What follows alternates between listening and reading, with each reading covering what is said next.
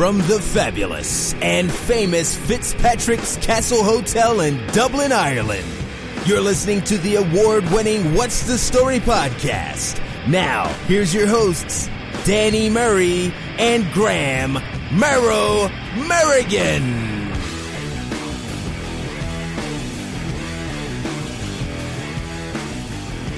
Hello and welcome along to chapter 57 of What's the Story podcast. My name is Danny Murray, Graham Merrow Merrigan. How are you? Hey Danny, how are you? Well, no, I've got man flu, man.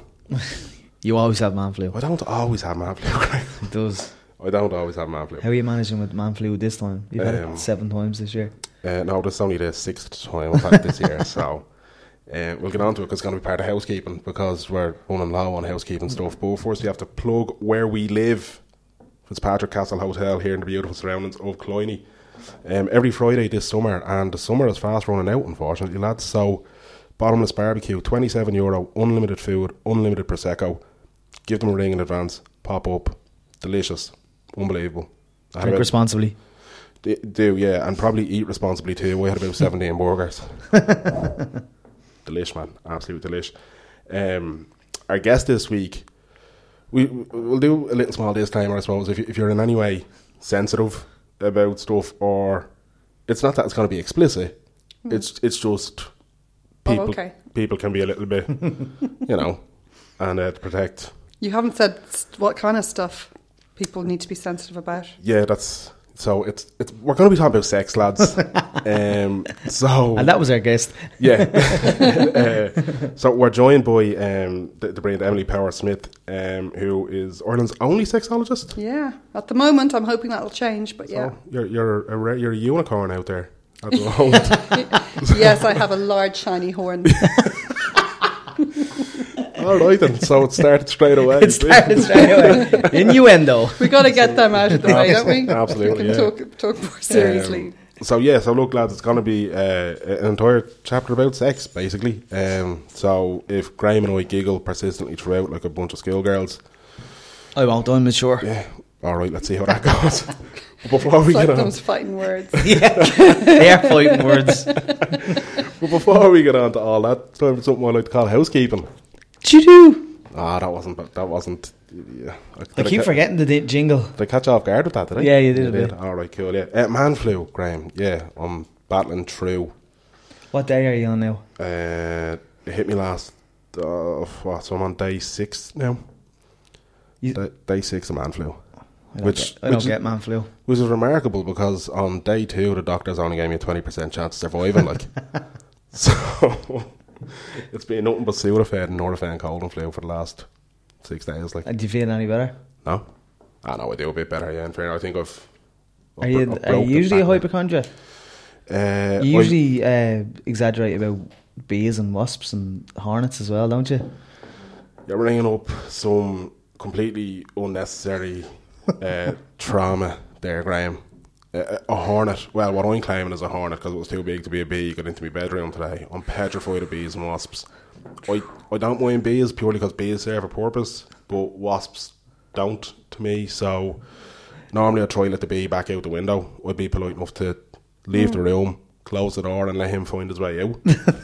but a wasp will die. It's a battle to the death between me and that wasp.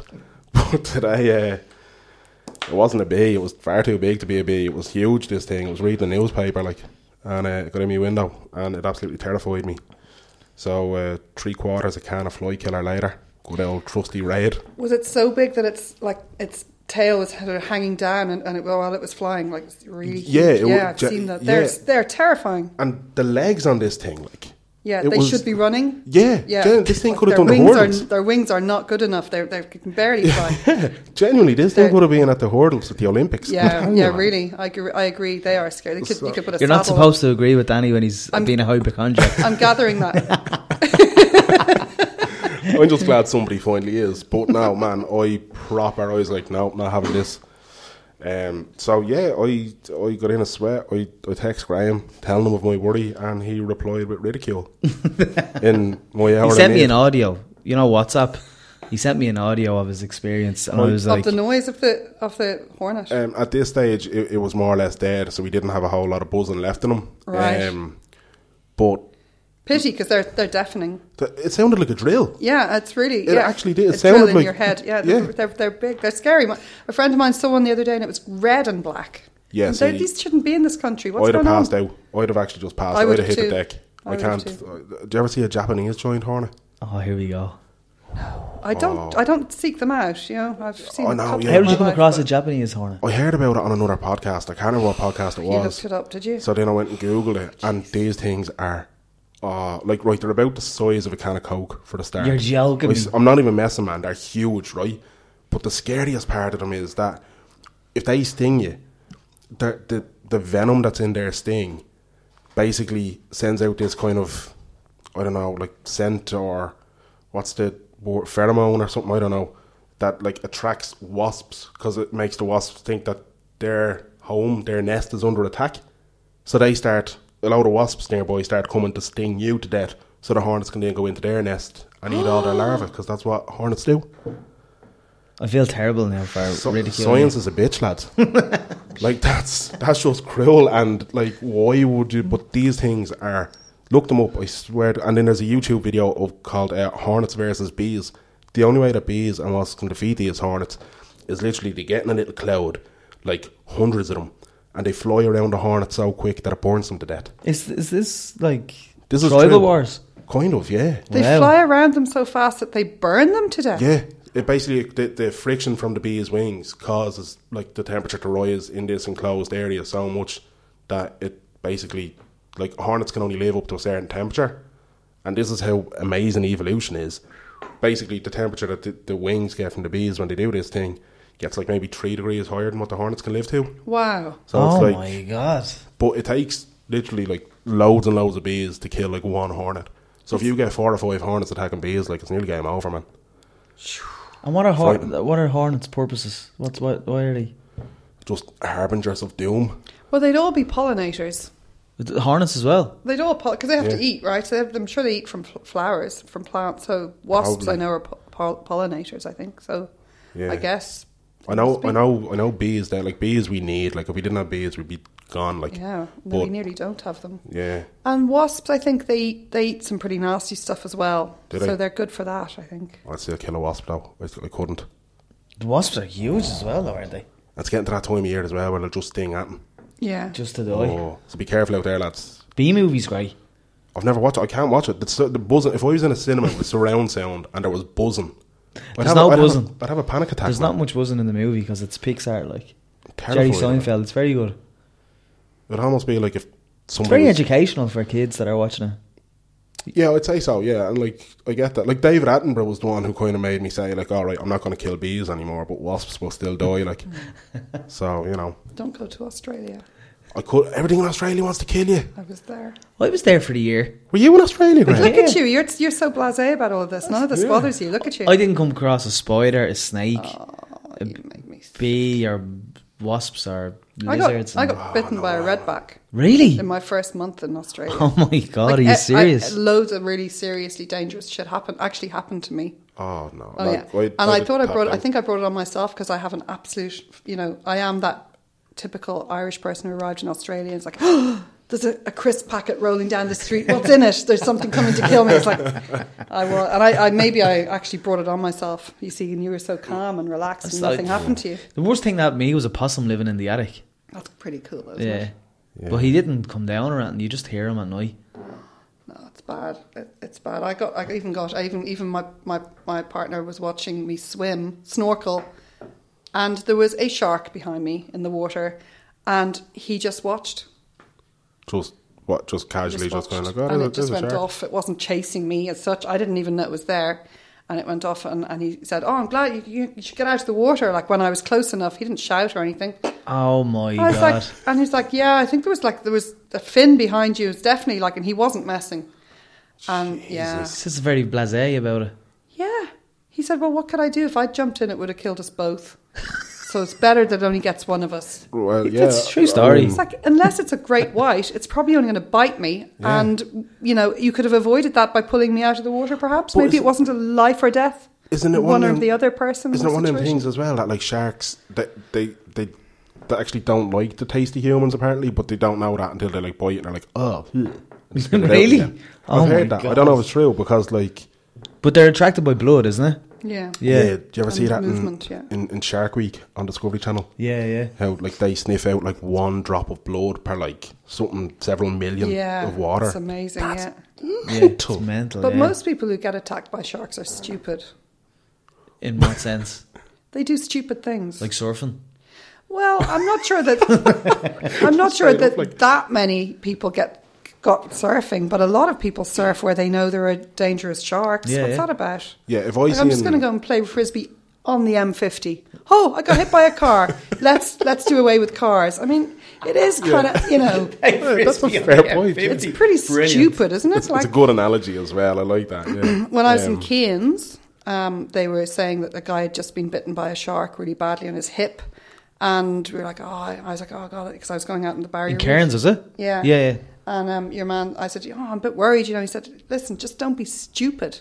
And I was like, what? He said, the guy was spearfishing and he was attaching not fully dead, bleeding fish to his belt. Yeah, all right, that's so, ridiculous. And then got attacked by a shark. So the shark came and bit his hip off.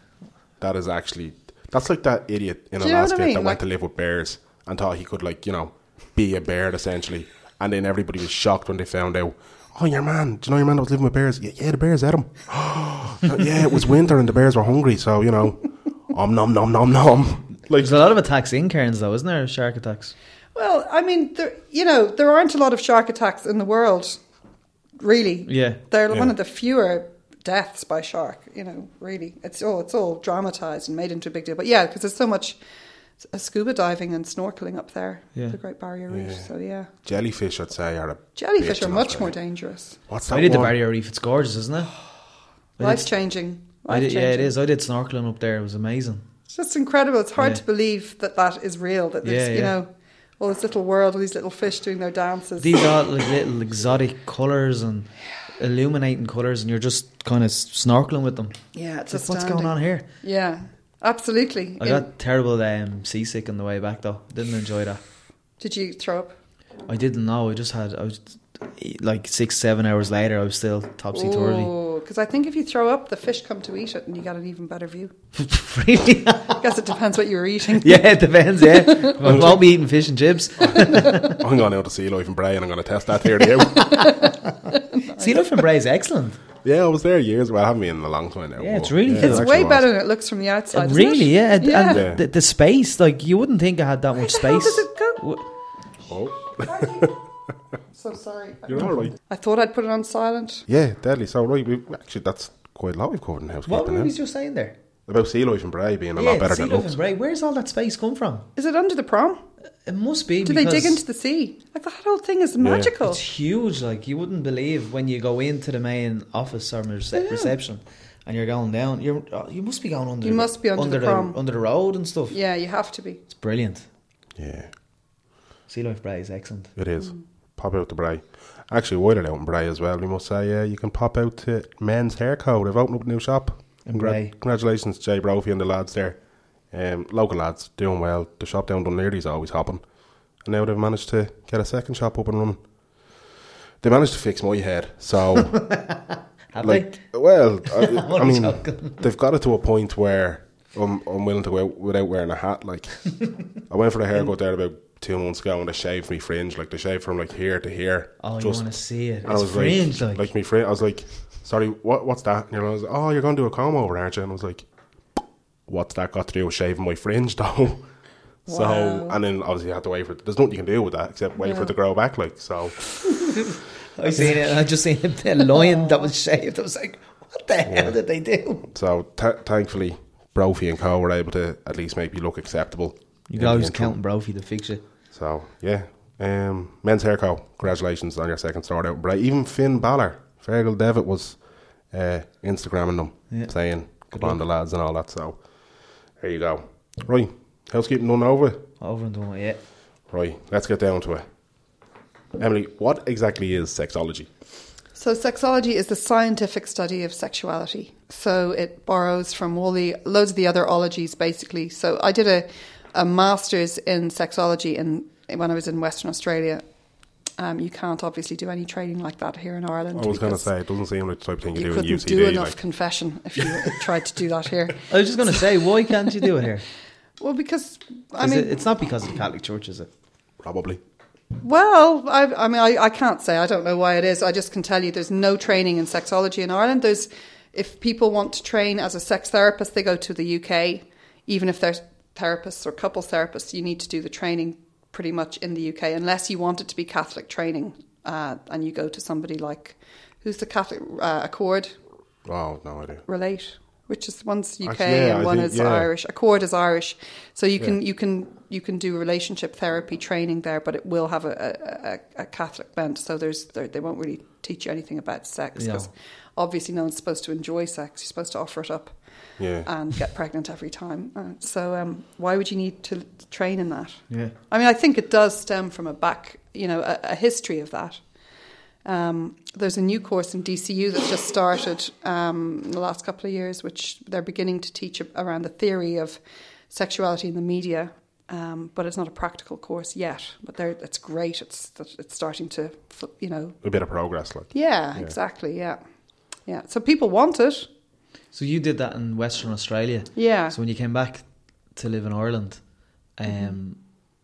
was it acceptable in kind of the education sectors? And were people blessing themselves when you said that's what you do? Or they're like, oh God, no, please no. Well, it's really interesting because what I learned a lot. So I went there really interested in sex, but with no training, and therefore I had my own levels of immaturity and discomfort talking around it.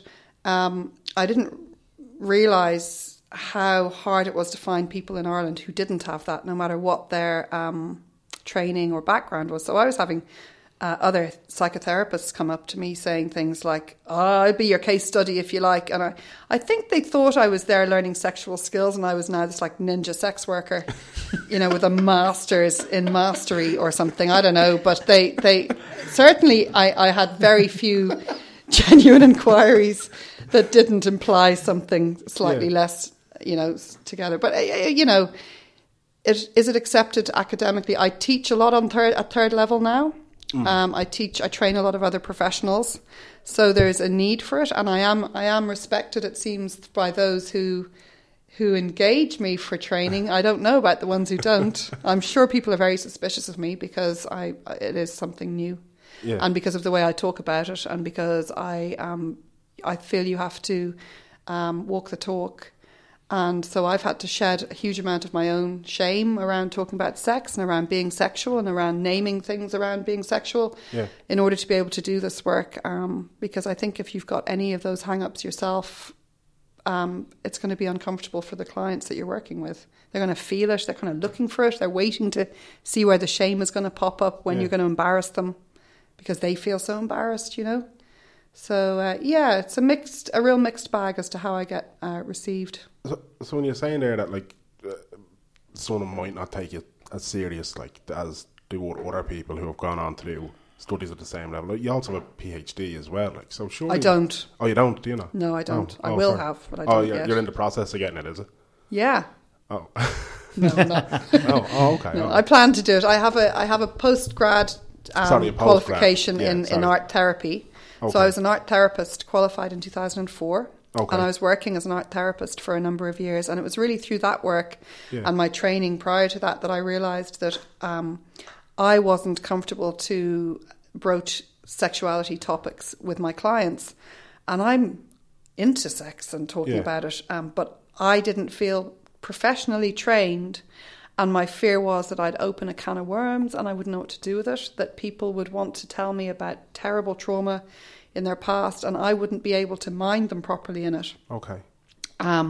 So I spoke to a number of other therapists and I said, what do you do? This is starting to come into my work more and more. I worked with all client groups for all ages and all abilities and all sizes and shapes and ages and everybody. I was really lucky to work with a huge range of people and it was coming into everybody's work in different ways. And the other therapists, generally, what I was told was, I don't know how to work with it, but I can tell you how to steer them away from the topic. Steer them away? Yeah. Wow. That'd be counterproductive, surely. I think so. So that was what really... Just avoid it, like? Yeah, which is what I was doing.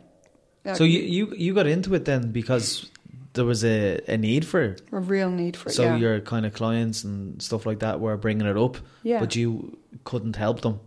I was afraid that I couldn't help them. As it turns out, I could have helped them, but I didn't know that. And if you don't have that confidence as a therapist, you don't go there. Or you know, we're taught in when we're training as a therapist. My training was quite long. It was 4 years, and you're taught in training how to deal with money issues, how to deal with violence, how to deal with addictions, how to deal with loss and grief, and all these other things that are natural human occurrences. And you're told, the way you're taught to deal with it is you're told to figure out your own stuff around a particular area. So say it's addiction. If you've anything in your history from family members or your own, you need to be able to know the difference between your stuff and your client's stuff. You need to be able to separate them and leave your stuff to the side as best you can and focus on your client. Yeah. That isn't taught. The one area they don't cover in training in Ireland is sexuality.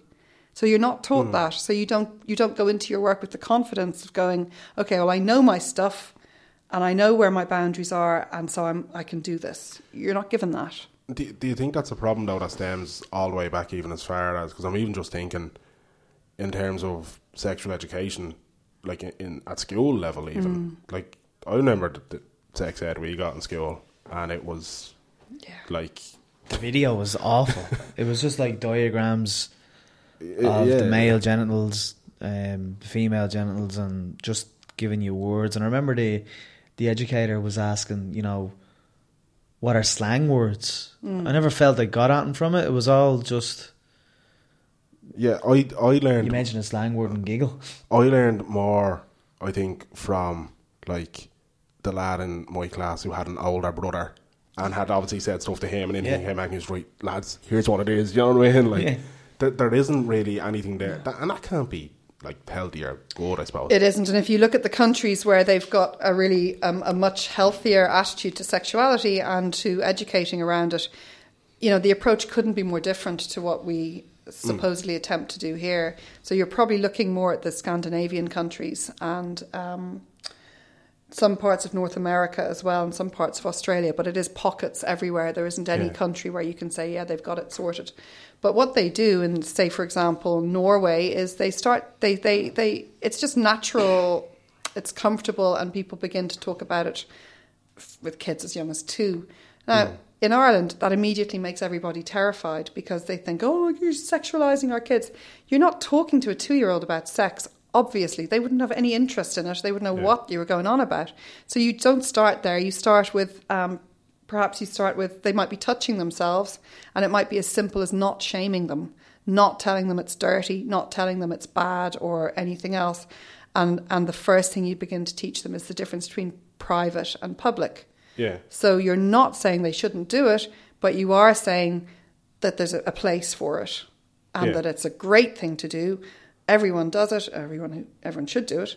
But you do it where you're safe and where you're not going to offend and where you're not. But you don't even say that much to a 2-year-old. It's a one-sentence conversation, but you have it continually. It's not the conversation which we all had to, you know, try and deal with. It's an ongoing dialogue throughout a person's life, and you couple it with life skills. Because what seems to be the case is that if you teach a child who's really precocious and confident, and, you know, perhaps they're on the debating team and they've got a really good social life and they're really funny and they're really outgoing, they won't necessarily be that strong in themselves when it comes to being with another person and being sexual with them.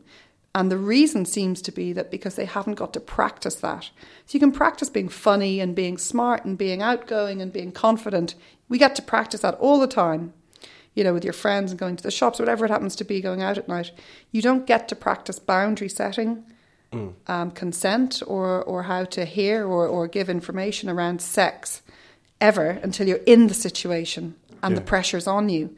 So it seems to me be that without the life skills being attached to the sexual information, kids don't make that connection themselves. So you teach them about sex, they're really precocious, they don't put the two together. You teach them about sex, and this is how you negotiate your sexuality with these life skills. That tends to be the way from research that works best. And it makes perfect sense when you think about it. Yeah. So you're not teaching people How you're not teaching girls how to be safe. You're not teaching boys how to respect girls. You're teaching everybody to respect themselves and each other, no matter what the gender. You take the gender out of it, I think, is the way to go. Because at the moment we have this gender war thing going on, and it's all about, boys versus girls and men versus women. And for a start, that isn't even the whole population. There's a whole load of people who don't identify as either. Yeah. So you're leaving out a whole load of people. And we're so literal that if we leave out a bunch of people and learn how to respect male and female genders, we actually don't necessarily transfer those skills to respecting everybody. It's really interesting how specific we need to be. Yeah. And it's not done here. No, it's So school is too late. School is too late. Well, so what? Where would you? I know you said age 2 when you start the little things, but in terms of the education system, because with parents, they possibly in Ireland feel, right, that's why my child is going to school. It's not up to me. Do you know what I mean? Yeah. It's that shame type of thing. You've hit the nail on the head. It's when parents pass over something like that to the school, it's because they are so uncomfortable themselves, and the school don't handle it because they're human beings too, and they have their own discomfort and no training and no skills. And it seems to be in Ireland the tradition is that the young, most inexperienced teacher gets thrown that particular piece of education because no one wants to do it. So they give it to the least confident person, possibly because they think there's a smaller age gap. But that in itself can be even more awkward for a young teacher. Yeah. It's I think time for us to grow up and get over the fact that we're uncomfortable and we're ashamed and we're embarrassed, and put our children's safety and empowerment before our own damage and shame. And that is, I don't say that lightly, that's a really huge challenge. It's a really big thing. But we have no other options. What we're doing, what we're not doing doesn't work. Kids, so there was an ISPCC report out just recently, I think now, about Irish children's use of porn, and I think they were saying that 6 was the age that kids are seeing porn now in Ireland. 6, like they seek it out or they just come across it? Do you know, is there a difference? I mean, what are they seeking out at the age of 6? They don't know. Even if they're seeking out boobies or bums, that's what they're not expecting what they're going to get if they Google that. Yeah, yeah. So what age does a human become kind of sexual in terms of, where you said boobies there? Yeah. You might see a 4 or 5-year-old saying to their mammy, boobies or whatever. Yeah. Is that them? What are they doing there? They're looking for reassurance and connection to the part of the body that they've been closest to and hugged to and cuddled to. They're not. There's absolutely nothing sexual in that at all, and any mother would know that kind of thing. But if a child knows, and the other thing is when kids observe porn or movies with a high sexual content in them, they start using language which is sexualized. It makes it confusing for us to know what's really going on for the child. Where did they learn that language? And it always needs checking out. If a child knows a porn expression, you want to know why they know that. How do they know it? And are they continually sourcing that information from, that's the sort of thing parents need to be watching out for. But as for little kids, asking that, curiosity starts when you're out of the womb. Okay. In fact, there's imagery now of kids in the womb holding their genitals and soothing themselves. Can you call it masturbation? Well, a little kid in the womb holding his penis, and it looks like it's, I don't know what if you need to classify it. It's certainly not a sexual act, but it's a soothing act. I mean... Yeah. Why wouldn't you until you're shamed not to? Giddy moment number 1. No, but it is, it's one of them things. I know you kind of said it earlier on as well about like kids, because they are curious and they will touch themselves. And like I actually just by chance only a couple of weeks ago, I was in a shop and like that there was a young child. They had their hand down the front of their pants. And if the dad had got the kid out of the shop faster with a redder face, like it would have been an achievement, because he was straight away like, "Don't be doing that, don't be doing," panic mode. So even that reaction then, if I'm picking up on that reaction, a kid who doesn't understand is going to be like, whoa, what have I done wrong? I'm wrong. Because kids internalise messages like that. They don't separate their behaviour from the criticism. They just hear, I'm wrong, I'm bad. They don't go, what I just did there was, unless parents really make that distinction. They don't. Kids don't. So they get that feeling, and then they build that shame. I mean, it's really interesting. There's a couple of things. There's a phenomenon. Oh, I wish I could. What's the name of it? Gratification disorder. Gratification disorder, right? Is the clinical term for an infant masturbating. So it's been classed as a disorder for a start. Now, here's the interesting thing. It's more likely to be girls than boys, but we're talking as young as 3 months old. So this study's being done on kids as young as 3 months up to, I think, 5 years. It tends to peter out after about 2 or 3. I wonder why. But what they're noticing is these children having what look like a kind of a seizure. Right. They're getting flushed in the face, their breathing is going shallow, their eyes are fluttering, and they get misdiagnosed huge majority of the time as epileptic, these little children, these little babies, and they get medicated for epilepsy. However, if the person doing the investigation understands what I'm talking about, they will be able to do what you do is you video your child, because you can't get them to have a fit on cue. You video them, and then the professional will see the context in which it happens. It usually happens often in a car seat. It usually happens when they're falling asleep anyway. It happens at times when they're relaxed and they're soothing themselves. Turns out it's masturbation. So first of all, if you're lucky enough, which most people aren't, to find a professional who knows about this, your kid won't be diagnosed and treated for epilepsy, but they will be given the label of having a gratification disorder, which is just touching themselves. So the studies that I've read haven't said what happens then to the kids that are given that label. I don't know. Are they taught to, the parents taught to, the impression I got was that the parents are taught to, teach their children not to do that. Do you think, though, that kind of stuff, is... Because even now, I can feel myself being awkward, because it involves children, and I know it's not a sexualised thing because they're children, they don't understand or whatever, it's a curiosity thing, but, I mean, if I'm feeling awkward, surely a parent then seeking help from a professional, asking, what is this kind of thing, if that professional doesn't know. So, I mean... And the parents don't know, because this isn't a well-known thing, because most professionals are going to misdiagnose it. So it's not even a, Yeah.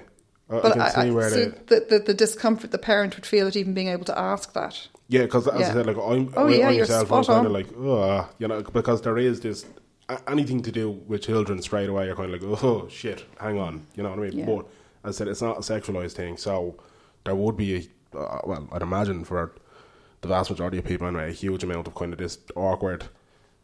Of course, the child isn't doing that type of attitude. Yeah. But you're right, and actually I did my master's on chronic pain and sexuality, and there isn't a lot of research on it. That's why I did it, but all the research says that.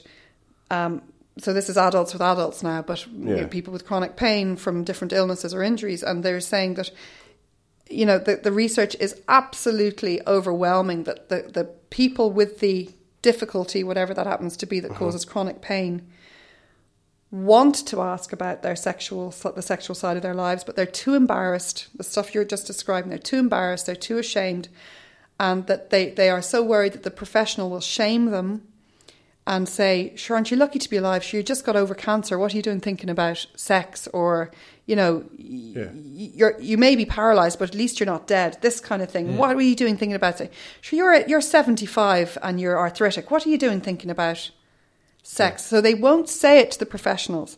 And then when the professionals are asked, they say, I'm very sure that if my client wanted to talk about sex, they'd bring it up. So I wait for the client to bring it up because I don't want to rock the boat or open the can of worms. So between the two of them, it doesn't get talked about. Yeah.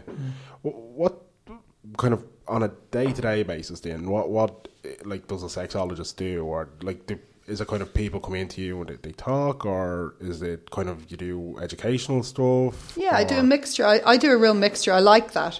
So the master's in sexology is like a master's in psychology, only for sex. So I was already working as a therapist prior to that. If I hadn't been, I'd have had to go and train if I wanted to be a therapist further. Yeah. It's a general, really solid master's. So you get trained in education, therapy, and forensic sexology, which is the darker side of sexology, sexuality, so sex crimes and, the weirder stuff. And then you can specialise in one of those. I do sex and relationship therapy. I have a private practice. I work with couples and I also work with individuals. So I work with a broader range of people who mightn't feel they fit this relationship, sex therapy bunch. So I would work with people who have disabilities, people who are older, people who have are kinky or think they might be kinky and want to explore that. I work with people who are worrying about their orientation or worrying about their gender. So I work with quite an interesting array of people. Yeah. And then I train at third level, and I teach other professionals how to be sex positive in their approach to the subject with their clients. I write a bit. I do the odd podcast. How would you help someone who is questioning their gender? Well, the first thing to say is, sexology now knows that gender isn't a binary thing, whereas we've always been taught that it is. You're either male or female or confused. Actually, we know now it's a continuum. So it's society that puts the limits on it, not biology. So all these people who get born who are intersex or have ambiguous genitalia, so they might have both sets of genitalia, or they might have a really huge clitoris that could be mistaken for a small penis, or the other way around. They are still generally treated as medical emergency problems to be solved, but sexologists who are doing the research on this would be able to show that there's nothing wrong with them. They're just on the continuum. They don't need to be cured. They don't need to be fixed. They don't need to be treated with hormones. So that's around gender, and it's the same for orientation. It's actually a continuum as well. And if society didn't put all these constraints on us, we would probably all be a lot more fluid in being able to fall for the person in front of us rather than their gender, Wow. So even telling people that in the first session can be a huge weight off their shoulders. They then have to decide if they can believe it. I was going to say, do you think there's a thing, maybe not even with people who are seeking help, but like even just people listening to this who, when you say something like that and you say about like that, it can be fluid as opposed to this rigid kind of like it's black or it's white situation. Do you think there'll be people who be like, it's rubbish, and they dismiss it straight away? Like, is that something that Irish society has, or is it something that you think is just a larger aspect of people and trying to get people to kind of say like, no, look, just because it's been like that historically doesn't mean it has to be like that forever? Like. Well, I think it's a mixture of the two. That you do get people who react negatively to current research because they're invested in believing something that keeps them feeling safe. It's a human thing. Yeah. Unfortunately, the knock-on effect of it can be really excluding and damaging and hurtful to those who don't fit that rigid set of rules. That's the problem with it. But the reason people do it is usually out of fear. So how do you help a person to not be afraid? For me, it's education. Yeah. Education and helping them to build confidence. Not shutting them down, because then you're just doing what they're doing to the people who don't fit their pigeonholes. So it's a very tricky one, but absolutely, you get challenged all the time with I've had, it amazes me how many young men come to me and want me to cure them from being same-sex attracted. Cured. Yeah. It's funny you mentioned that, because my next comment was going to be, I watched a documentary, a gay Pakistani guy, a British actor, and it was a BBC 3 documentary, and he went back to his homeland in Pakistan about just getting people's opinions on being gay and transgender and stuff, and the reception in Pakistan and India was awful. Like, going to his local kind of towns, kind of like an archbishop for the Islamic community, and he left a meeting with this, I can't remember, it's not archbishop, it's not the proper name, but sheikh or something like that, and he left the office Imam, I think, is it? What is it? Imam. Imam, that's it. He left the office of this person with medication and said, this is going to cure you from your sexuality. But that's not just in, because I know when some people hear Pakistan, India, they might think, well, almost it's like alien place. I mean, if you look at America, even there's these things about pray the gay away, like parents send their kids to camps, and it's here as well. Yeah, like not the camps and stuff, but it's coming. Yeah, Sorry, go on. No, I was just going to say, like, it's coming. What? What's the name of that crowd? They were in the papers. They got a lot of media attention a few years ago. They go into schools. Baptists? No, they go into schools and they teach purity.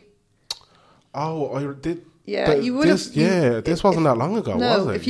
If I can think of the name, you'll remember. Oh, it's just gone out of my head. But they're a big organization. They're Irish. Yeah. That was started by Irish teenagers who go and get all their funding from the Bible Belt in America, as far as I can tell. And then they come back here, and based on having enough money behind them, they can offer free sex ed to schools. And they go into over 100 schools in Ireland a year.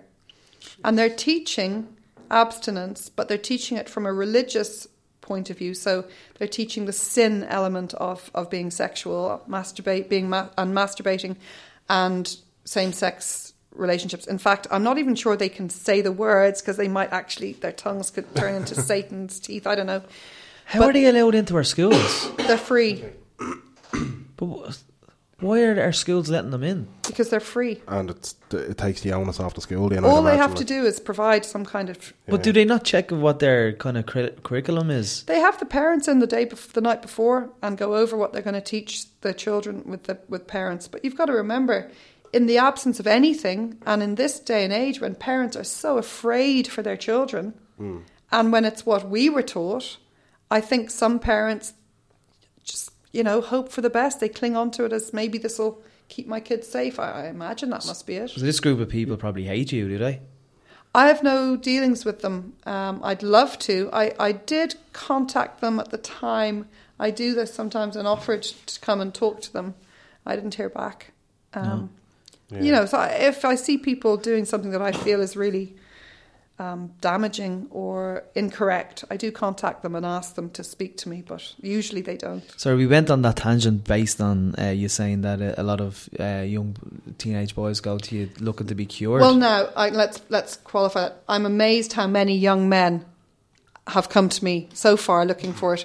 They're not teenagers; they're older. Okay, sorry. Yeah. I'm 45, so I guess a younger man is anything from 33 down. Okay. So possibly the youngest was under 30 and the oldest was nearer 60, and I've had a mixture in between. But to me, that's younger than me to be looking to be cured.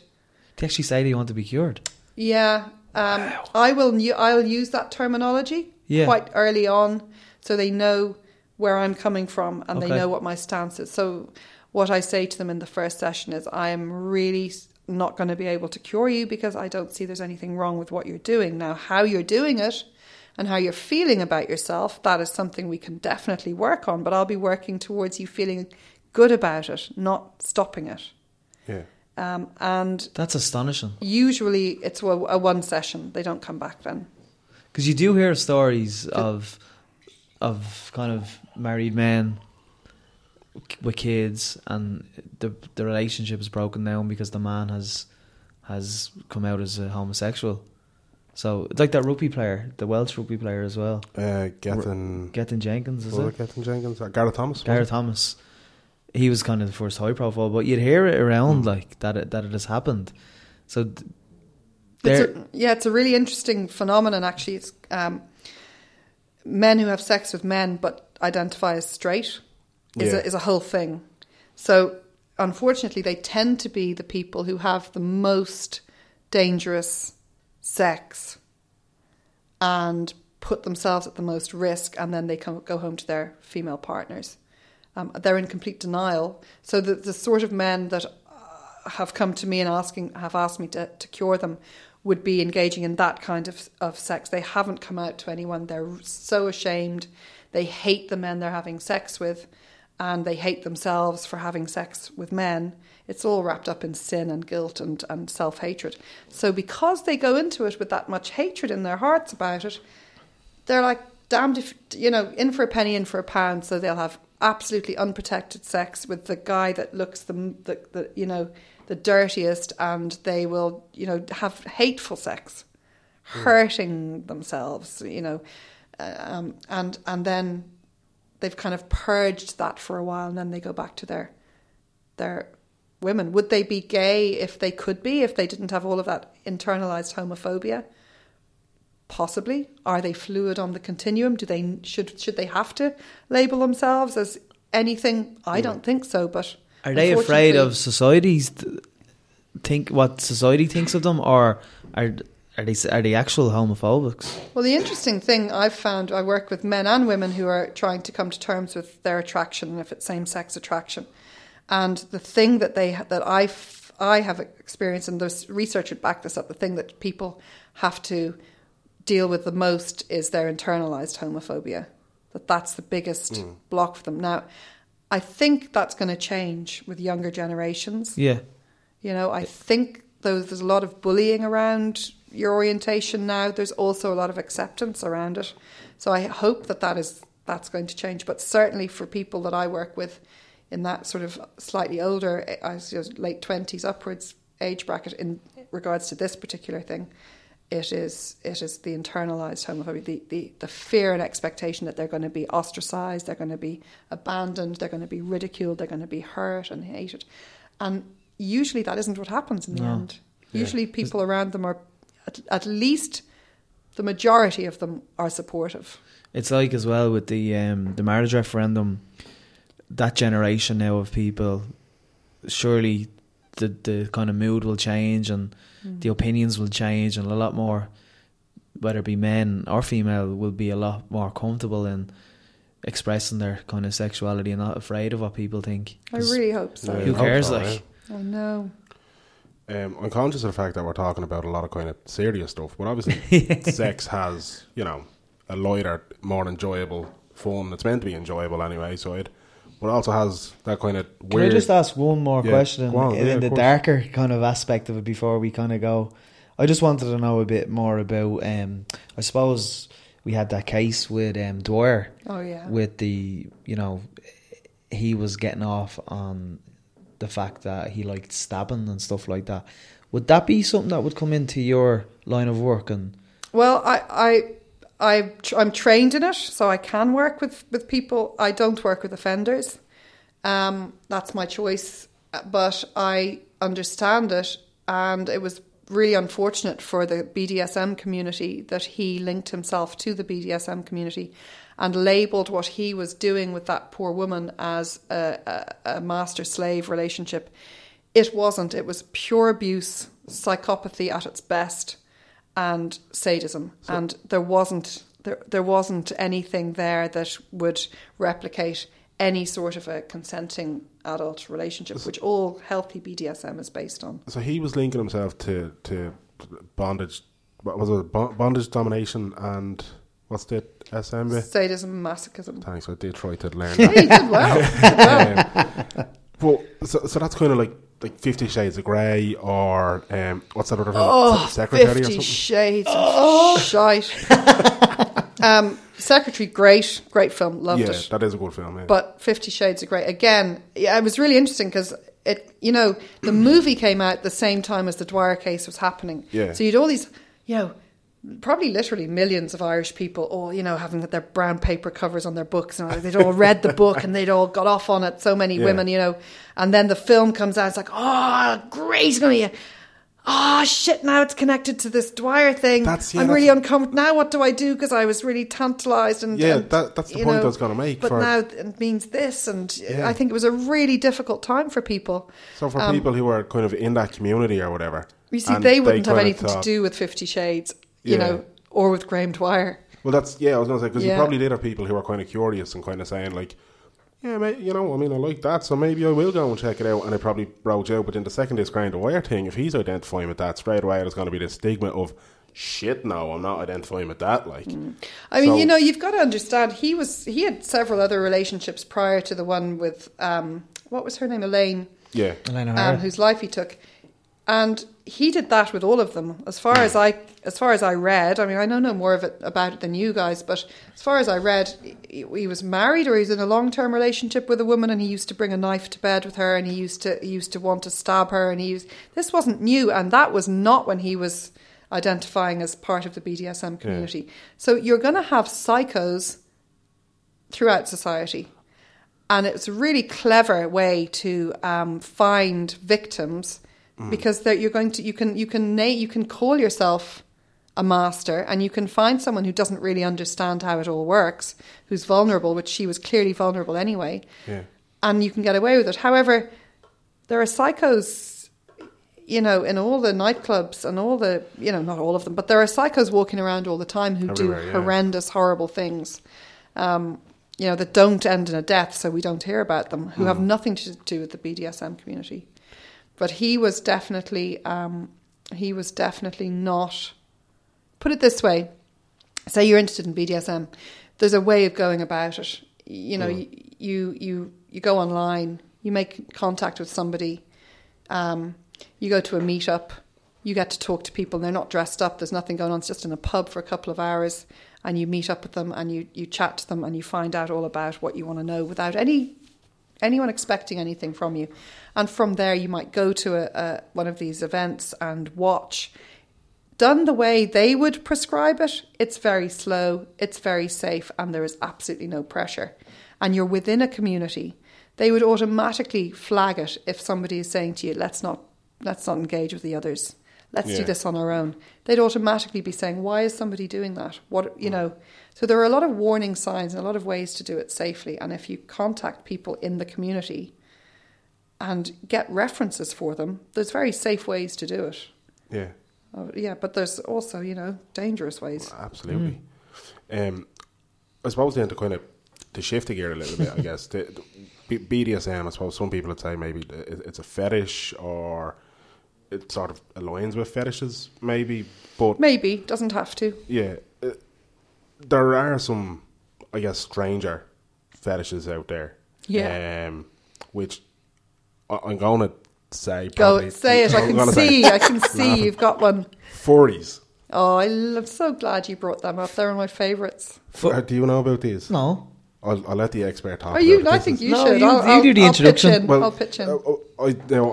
I'd heard about this before. Is this a personal? No, it's not. No, none of this is personal. This is all about our friends. It's all exactly. We're all friends here. Yeah. However, I did own a giant panda costume for quite a while. That's beside the point. These are people who I could be slightly mistaken, because I'm not obviously, you know, au fait with it, but they dress as, you know, like those sort of cat costumes or dog costumes you can get, or I seen the Channel 4 documentary. Ones, not tight. Not like a cat suit, not like, you know, Catwoman. We're talking like, you know, the type of shit. I seen the documentary on Channel 4 about it. And like they go to these huge meetups, and essentially they live like, or they act like the particular animal or whatever they're dressed as for sexual gratification. But it's a huge thing. Like I had no idea I thought that's about 15 weirdos somewhere. Like, do you know what I mean? But then you read about it and you're like, maybe they're not weirdos, or maybe it's not just 15 of them. It's a whole lot of them. Yeah, like it's a huge thing. Like, so let's say Danny there just used the language weirdos. In your line of work, you don't obviously think they're weirdos. I use the language that my clients use. If they like to be called weirdos, I'll call them weirdos. Okay. If they want to be called sinful and dirty and shameful, I won't do that. Okay. So it depends on what it is. But that's the type of thing you'd have to pay $3.99 on a telephone line for. Yeah, that's not my training. No, I think weirdos would be a term I would try to avoid, in fairness. Yeah, but that's my ignorance trying to trade. No, I just wanted to find out as well. There's a really interesting thing though that 50 Shades did. It kind of mainstreamed kink. Yeah, and a lot of people who are in the community a certain number of people in the community got really pissed off because they were being mainstreamed. And the whole part of the thing they get off on is being weird. And if it gets mainstreamed, if we all decided tomorrow to have absolutely no problem with any form of kink or BDSM, those kinksters may have to go and develop something completely new to do, because part of their thing is to be on the periphery or to be outside the norm. For some of them, now that's not the same mainstream. for all of them. Hipsters, sex hipsters. But yeah, like so. Sorry, 40s. 40s, yeah. So with something like 40s, how are I don't know. It's impossible for me at least to kind of go, how is that arousing? Like, so what way would you browse if somebody came to you and they said like I think that's my thing. Like, what? Well, why are they coming to me? Are they coming to me because they want to explore it? Are they coming to me to be cured? Are they coming to me because it's wrecking their relationship?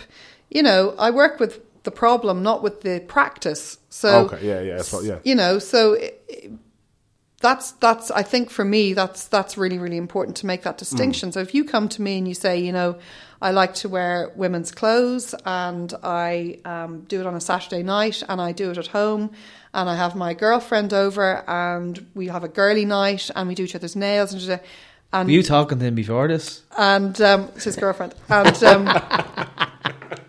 my initial thing won't be to go, you know, where's the problem? I'll have to find out what's a problem for you. But okay, so it might be that you just don't know where to get big enough shoes. In which case, I'll try and help you source them. Do you know? What if somebody came and they said, like, I really want to bring this up in my relationship? Would that be the kind of thing that people like? They're like, I feel I'm ready to, but I don't know how to broach it. I don't know how to. So that kind of thing, like, yeah, I would help with that. Okay. Yeah, and that's a tricky one, you know. Yeah. You know, if you know you're kinky. Yeah. And you're dating, the best advice I can give is tell your prospective partner from the start, because trying to introduce that when you know you're kinky, and you're going to want kink and need kink in your sex life, and you're acting vanilla for a while to try to reel them in and get a relationship going, and then you try and introduce it. Yeah. It's a really tricky one to negotiate, because unless they've also been kind of giving you, odds are they're not kinky. But what if then the whole element of kind of like, oh, if I say it too soon, I'm going to scare them away. Almost do you know that whole thing of kind of like, you know, you're 2 dates in and somebody says the marriage word, you're like, oh, hang on. If you were 2 dates in and you bring up the topic of, I like me back scratched. Yeah, with cat of nine tails, like that kind of thing. Surely that. Like, when would be a better time to say it? No idea. That's what I'm saying. When you've fallen in love, when you've moved in with each other, when you've spent money on each other's relationship, when you've, at what point is that person going to be less pissed off with you for you holding back? So my thing is, yep, I get what you're saying, and it comes down to everything, doesn't it? Like when we start dating, we all fake it. We all pretend to be, I'm hilarious, and I never get annoyed with anyone, and I don't have road rage, and I never smell, I don't fart. Also, you know, we all do that. I try really hard at that last one, but I fail miserably, if I'm being honest. Well, you're probably better off because people know what they're getting. But the bottom line is, why? What is it we're trying to do? Trick somebody into loving somebody we can't be long term? If you think about it, it's kind of crazy. And so it's unusual because we're taught to do that, to do the tricking.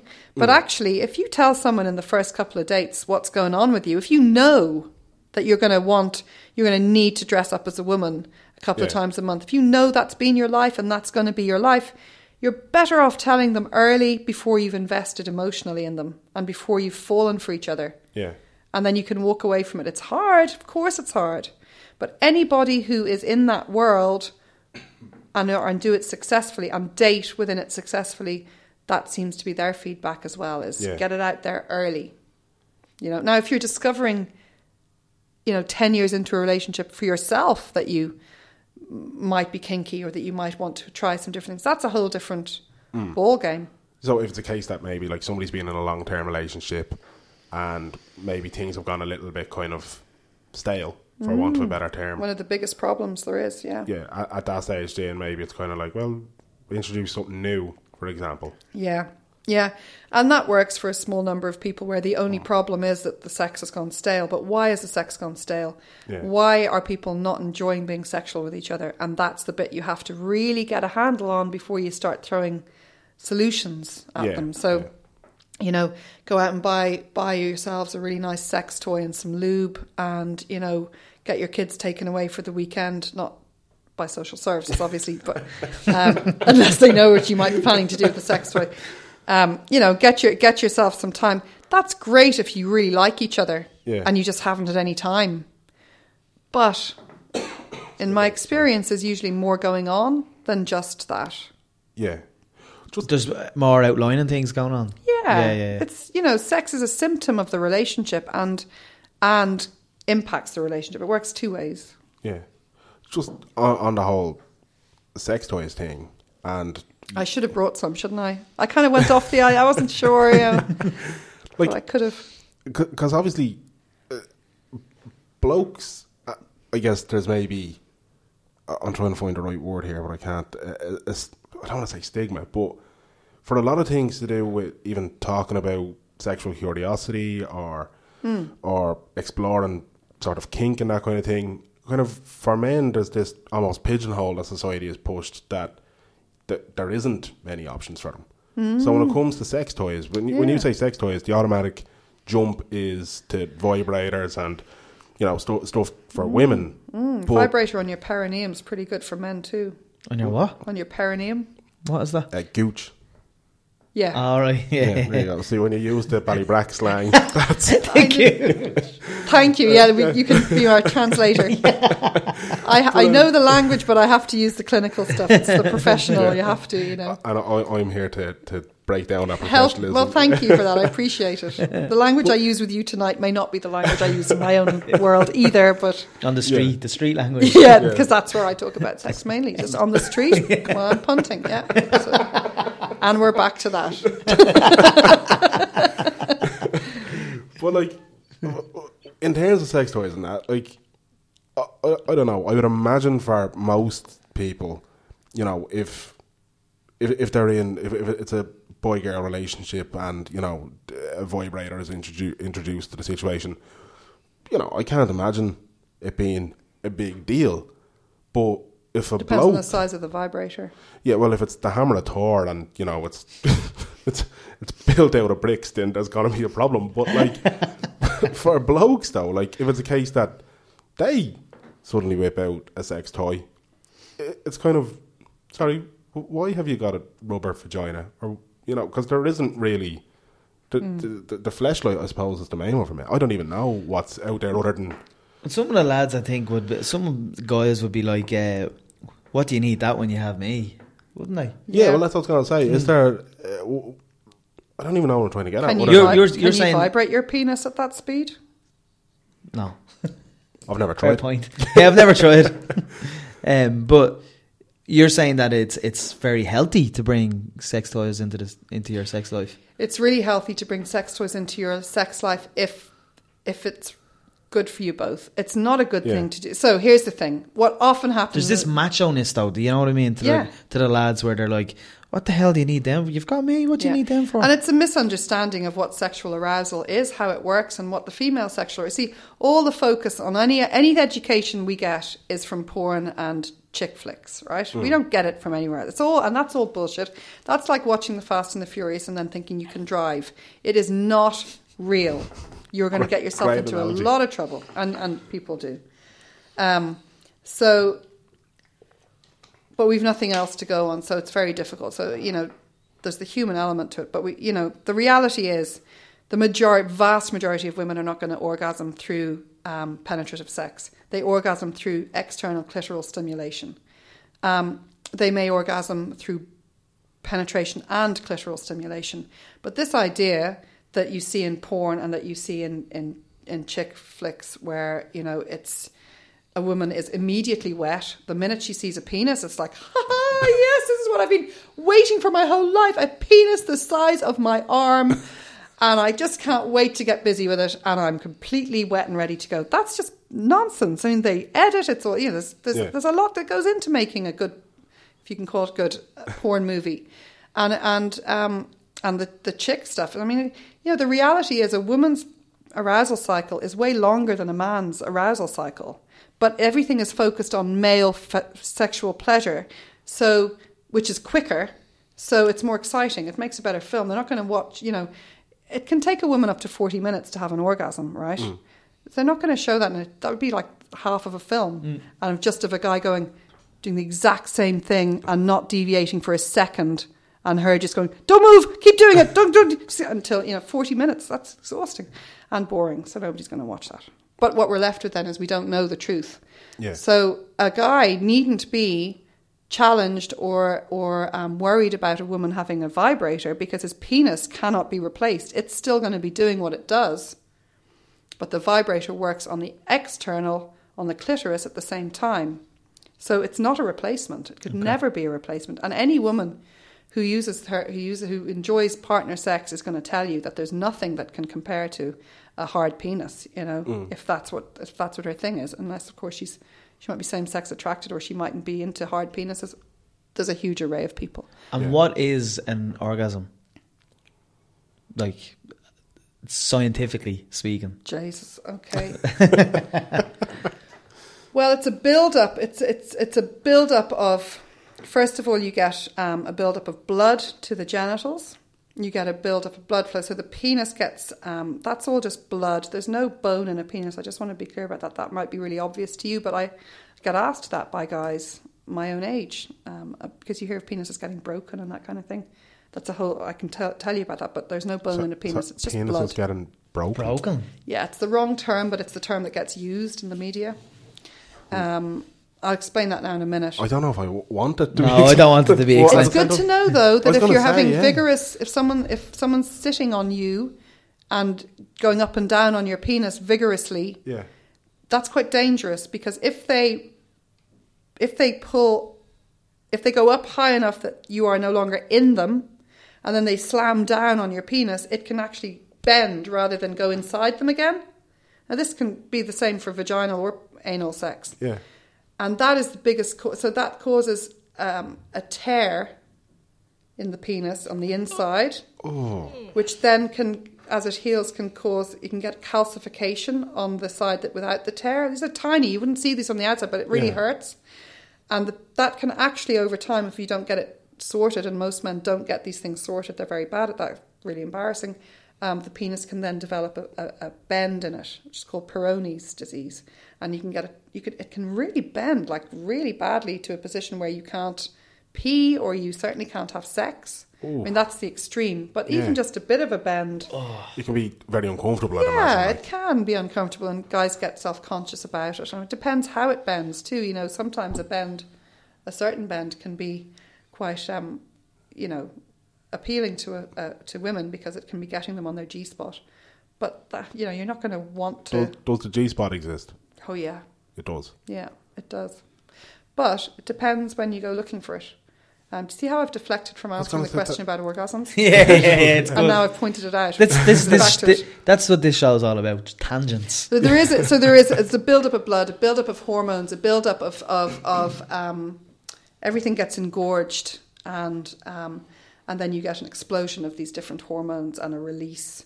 For men, it's really interesting, because for men, the ejaculation and the orgasm are not the same thing. They just usually happen at the same time. So there's a mistake in thinking that they're the same thing. But actually, men can separate them. So men can have orgasms without erections. Men can ejaculate without erections. It's trickier, but they can.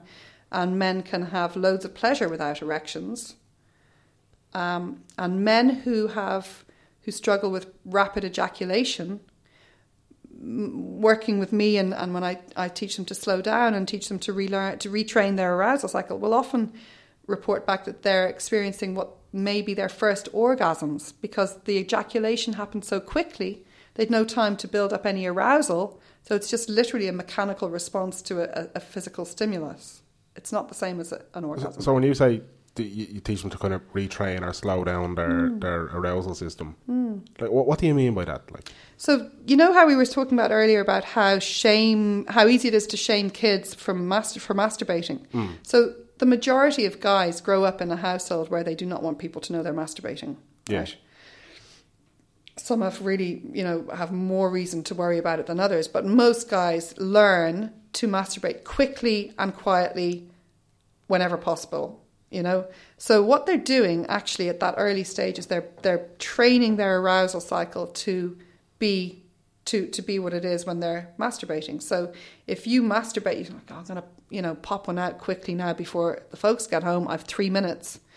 And then you're like, I'm knackered. I'd love a wank now before I go to sleep. And it's 3 minutes. Yeah. And you start having these 3 minute or 2 minute or 1 minute wanks, and you get really good at them.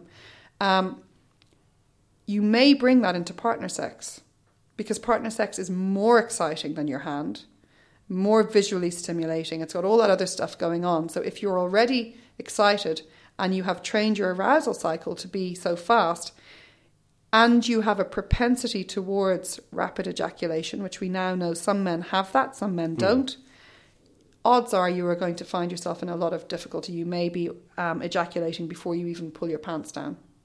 Right. So before you've even been touched, or you've freed the beast, it's already. So kind of like that scene from American Pie, I think. American Pie. Yeah. Yeah. Because as we know, men are just, once they get an erection and can stick it in something, that's all they need. You're that simple. I'm really offended on behalf of men when that's just so ingrained in us to believe about men, and it's so wrong, and it's so What's the right thing? Disrespectful.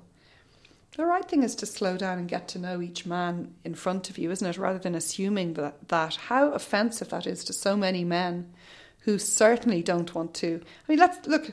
Men wake up naturally with erections. Men have about 6 erections through the night. You don't wake up with all of them by any means. You might wake up with one in the middle of the night if you go to the loo or whatever. You certainly, at a younger age, tend to wake up with them in the mornings. Do you want to be sexual every morning with that erection just because you have an erection? Or have you been trained to think, erection, I should do something with this now? It's really the latter. Because most men, if you actually speak to them and they can calm down and get past having an erection to begin with, and you can get them, they'd be like, I don't even feel sexy in the morning when I wake up. I'm just awake. And, if I start touching myself, then it becomes sexual, or if I get touched. But if it's just waking up with an erection. So there's proof for a start. But it is this idea that, and I think it leaves men in a very difficult situation where you're not supposed to have sexual needs so much, because you're so simple. You can't actually, give yourself a space to go, how do I like to be touched? Yeah. How do I like to be kissed? How do I like to be flirted with? How do I like somebody to seduce me? And slow it down and actually have needs and be able to state them. That's kind of another thing that men struggle with from a stigma perspective, I think. I was going to say, because we kind of touched on it before we started recording. That's probably the wrong choice of words given the topic. We were kind of saying, if you were touching it, I certainly didn't notice. And that's me back in my place. Back in your box. For well, the table is high. Me. It wasn't an insult. It was nothing to do with you. It's a very high table. But the kind of men maybe don't have as big or as many channels for an outlet for this kind of discussion or to explore these kind of topics and that kind of thing. So is it a case of just kind of telling people, like, look, talk about it, grow up, and just choose the people carefully. Irish people love a laugh. We have to laugh. It's part of our thing. But we have to be careful sometimes around this stuff, because the bottom line is lots of people have had bad experiences. Most people have had bad experiences on one level sexually at some point.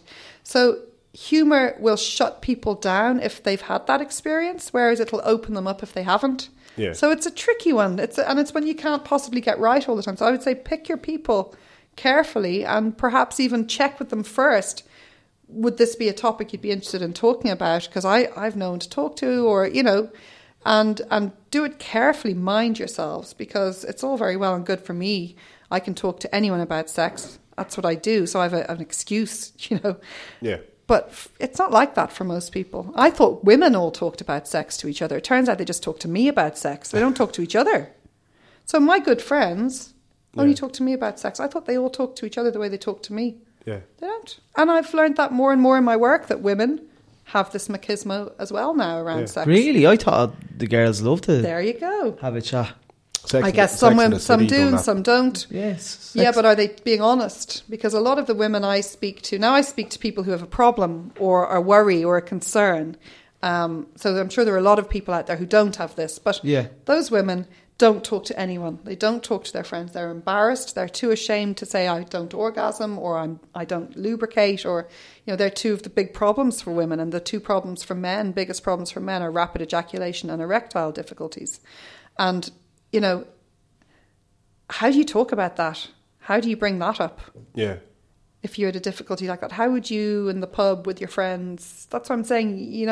Pick your time. It's not really pub talk, is it? It should be perhaps, but it's probably not. Yeah. Like you worked, you were Ryan Tubridy's kind of agony aunt. No, I was his clinical sexologist. His resident sexologist. I was introduced as on 2FM, wasn't it? Yeah. So a lot of people would have texted in queries, questions, comments, and stuff. What would anonymously, what would be the most kind of common thing with male and females? Yeah, so for men, what was your experience of that? Well, I mean, this is global, and my experience backs it up. The most common is rapid ejaculation and erectile difficulties for men, not being able to orgasm and painful sex for women, and desire discrepancy within couples. In other words, one person has a higher desire than the other. They are, they are universal issues. Yeah. The thing that underpins any relationship issue around that is poor communication. Inevitably, communication skills need to be learned. Because the problem isn't the problem, it's how you approach the problem that's the problem, right? Yeah. Or don't approach it or avoid it. Just put head in the sand. Head in the sand is one way to do it. That lie that people tell themselves, if they have a problem, they'll tell me about it, even if the problem may be more with yourself. And there's also a terrible feeling of guilt and shame and embarrassment. My God, I didn't get an erection for the third time in a row, and my partner started crying, and they thought it was me. They think I don't fancy them anymore. They thought it was them. They think I don't fancy them anymore. It's a really common response. And so he's there eaten up with this, feeling terrible for making the partner feel terrible. The partner's eaten up with it because they're like, oh my God, I'm not attractive anymore. Yeah. And those two things, if you're not great communicators, will put you in your own boxes. They'll separate you into your own corners rather than, let's talk about this. You don't know how to. It's funny, right? Because we were saying throughout the chat that, the Irish society perhaps is a bit intimidated about talking about sex in an open kind of forum. But having said that, when I used to listen to yourself on Tubridy FM, 2FM, the Tubridy show on 2FM, I think whatever the allotted time was, Tubridy would always finish up your slot with, we kind of astonishingly ran out of time, but there's loads of questions to be asked. Yeah. So I'm just wondering, we were saying that, yes, people are possibly afraid to talk about it, but the time that you were allotted on 2FM, I mean, there was question after question after question. There was times where they kept you an extra 15 minutes because of the questions. So what does that mean? Well, that's really, we've got to remember that the reason I was brought on that show, we've got to remember, like you're going to remember. The reason I was first brought on that show was because this guy rang up and he was like, I want a gold star system with my wife because my kid has one. I call her contraception. She's 7. My wife uses her as a buffer between us. We no longer have sex. I am the perfect husband. I do all the washing, all the ironing, all the cleaning, all the everything. And I feel that when my daughter does a load of good things, she gets stars and then she gets a treat. I want my wife to start that system for me, and I want sexual treats at the end. There's nothing I can do to get her in the mood anymore, blah, blah, blah. What can I do? So Tubridy was like, I didn't even hear this. Somebody told me, you should write into them about that because it was really, interesting about sex. So that's what happened. I did. And then they had me on the show. But basically, he gave a false name. Tubridy was like, he was saying, my wife's really private. She's a really private person. She's come through cancer. Her mother has died. All this stuff. And he was like, she doesn't tell anyone this stuff. She bottled it. And he's like, Turby's like, you're on national radio telling everyone about your wife's secrets. How do you think she's going to react to that? And he was like, I've given a false name. Nobody's going to know who I am. And then you heard his phone ring while he was on, and it was his wife phoning him from college because she knew he was on the radio. That's how quickly word had got out. When he went to his local shop on his way home, the shopkeeper called him by the fake name he'd given. That's how quick it was. Jesus. So this was a Friday. Did they separate? Never heard. This was a Friday. They gave him a weekend. We gave him a weekend away. This was a Band-Aid over a chasm thing. The weekend away was not going to fix that. Like, he really fucked up. Yeah. And so on a Monday, they had me back on. They was to catch up. How was your weekend? He was like, it didn't go so well. You know, we're in talks. It's not great. And so then they had me on to comment. But that was the last time anyone ever phoned in. For the 2 years I was on that show, nobody ever phoned in. So I think texts, you know, yeah, people are brave with texts and emails, and it's wonderful that they are, because they're getting something out and getting it answered. But when it comes to talking about it and being known, I think I think we've a long way to go. It's there. It's mad how we used the daughter as an example, almost of his jealousy. You know, the 7-year-old daughter's getting gold star treats. I get nothing because he thought he was being funny. He thought he was on the show being this perfect husband and being funny and about it. Yeah. I didn't take it that way. Some people did. I found him actually. I you weren't happy, no? I wasn't happy with the way his approach. No, there was no introspection. There was no So my response was, no matter how much ironing you do, if you're shit in bed, she's not going to want to have sex with you. You know. Have you looked at that? Have you asked her what she needs? Have you asked her why? Talk. You know. You see, even because the first thing that kind of stood out when you said it there, like, was that he said he wanted a gold star system, that if he hits whatever amount of stars, that he wants a sexual treat. So straight in my head I was going like, so he sees that as like a duty or a job for her. Yeah, like a bartering system. Yeah. What's that about? What's he saying about his wife? Rather than like sort of being like, yeah, this is something we're both going to get. Yeah. We're both going to get something out of, like, no, we'll get 10 gold stars on the fridge and then it's upstairs with the two of us and I'm having me fun, like. Yeah. Mad. Can people be addicted to sex? Really good question. I'm fascinated by this one. I think sex addiction is massively overdiagnosed in Ireland. I think it's almost overdiagnosed. I think it's almost like the new ADHD, you know, where kids who are off their faces on sugar get diagnosed and medicated. It's like social control. It's crazy. It's going on everywhere in this country. I used to work with children a lot, and it's devastating. And of course there are people who really suffer with it, but there are so many people getting diagnosed who don't have that. And I think this is another thing. I think people are cashing in, professionals are cashing in on providing a service to sex addicts, in inverted commas, when the person is either just having some difficulties with their own sexual life and needs, and or they're acting out. They're acting like dickheads. And then they're saying, I've got an addiction. No, you're a dickhead. There's a difference. There's addicts and there's dickheads. And I think there's a lot of that going on. Do you think that... But yes, I think you can be addicted to sex. Would they go to you with sex addiction? Sex, I have had a couple of inquiries from sex addicts. Is it treated the same way as kind of... Oh, God, it's treated in Ireland now. Like I don't know how everybody treats everything in Ireland by any means, but somebody came to me who had been treated for sex addiction by the 12-step programme. And that is a very common approach to sex addiction. And sounds like the Alcoholics Anonymous. It's exactly that 12-step programme, yeah. It is absolutely crazy. And he had been taught that any masturbation was acting out. So their idea is abstinence. It's absolute abstinence. That's not healthy, surely. So, what you can't treat... It's like there are food addicts, I guess. You can't tell somebody to never eat again and they're cured. Yeah. There's a difference between, like, having a wank and shooting up a heroin. Like, a heroin addiction is completely different to sort of saying, I'm going to stick on Pornhub and, you know, rub one out, like. Yeah. Exactly. I'm not trying. Sorry, I know that's a bit crude. Sorry, Graham, but like, no, you're spot on. So the person who came to see me had been told that anything he did in relation to his sexuality was acting out, and he wasn't able to keep working with me for any length of time because I was saying that I can't agree with that diagnosis. That's madness. Like, I don't understand. So who diagnosed him with that then? He'd been on so many programs. He'd been to loads of therapy. He'd been on a residential. So if you go to a GP and you say to your GP, I think I'm addicted to sex, where would they refer you? God knows. Most of the time they would just want to get you out of their office as quickly as possible, mortified. In an ideal world... Who knows where they would send them?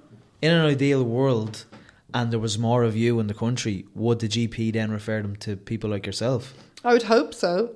I mean... There's a lot of acting out sexually, which isn't okay. There's a lot of addictive behaviours associated with sexuality.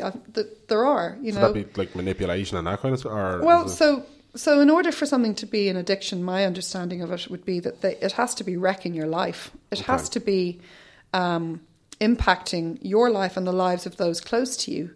You have to be spending an inordinate amount of time planning your next sexual encounter.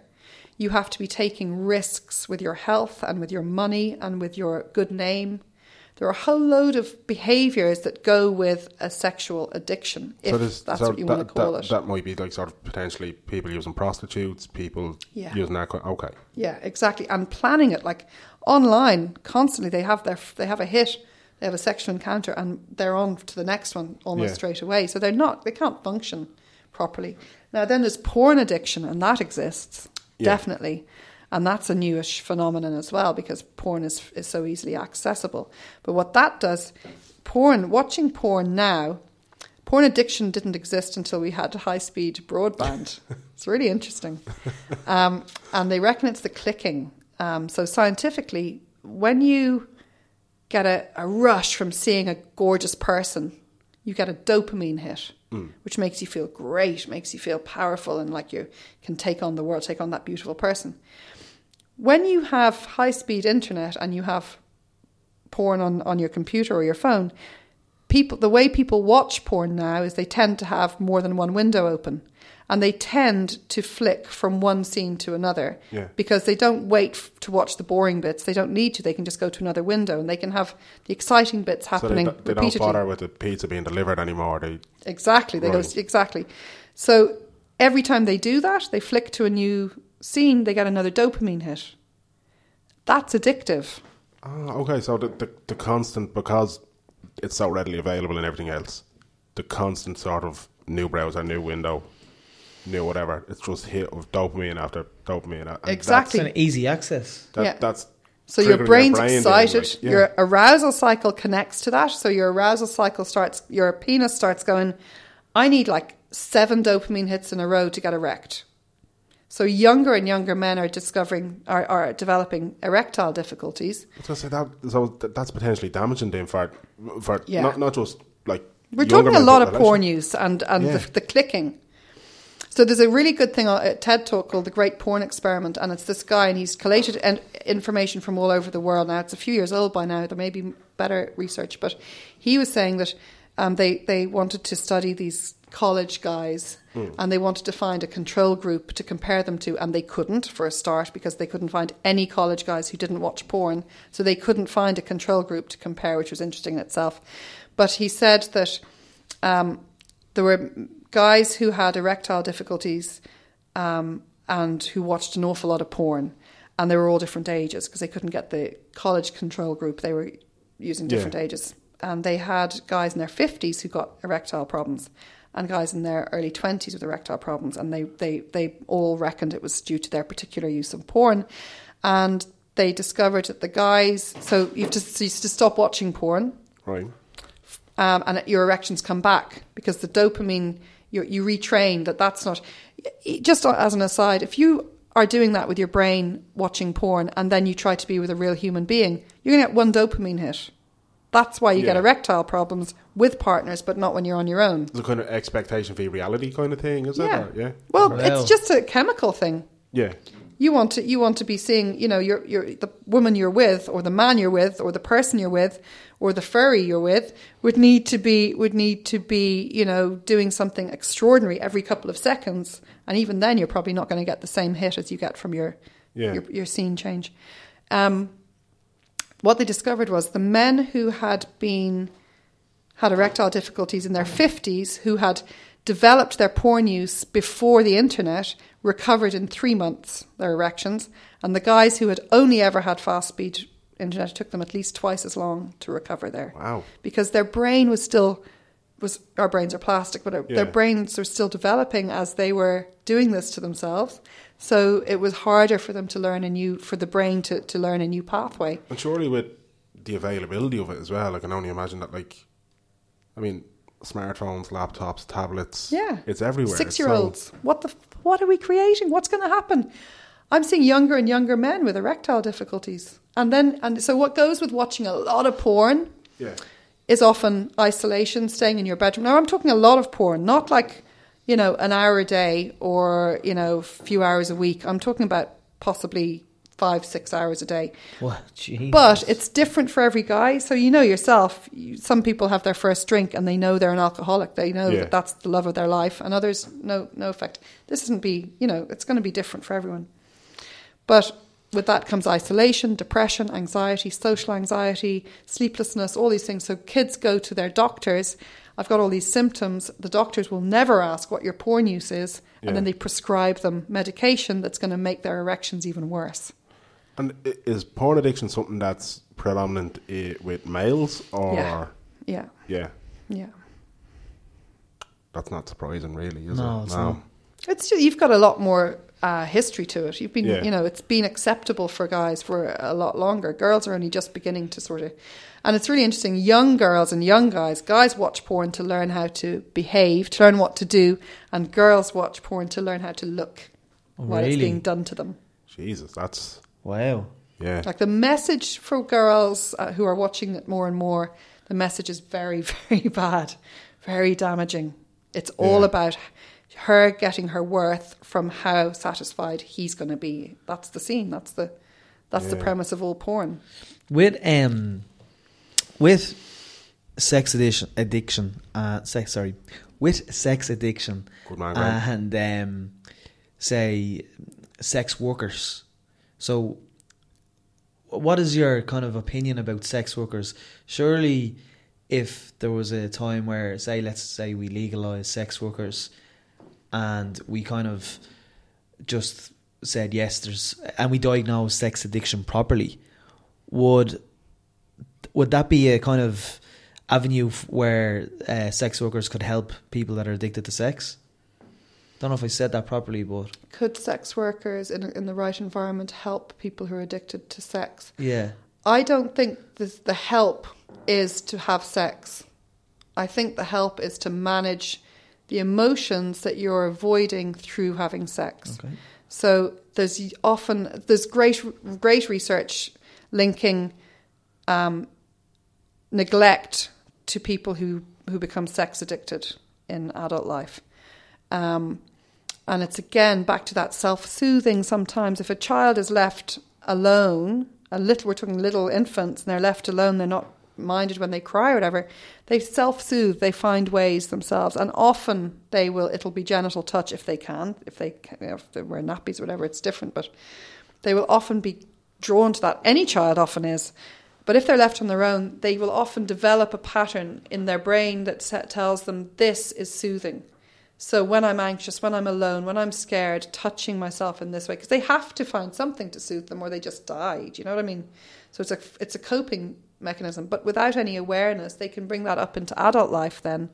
So whenever there's anxiety, whenever there's a raised concern or energy for them, that's where they'll go to lower it, to soothe it. And that's why it's continual, because we're always being stressed.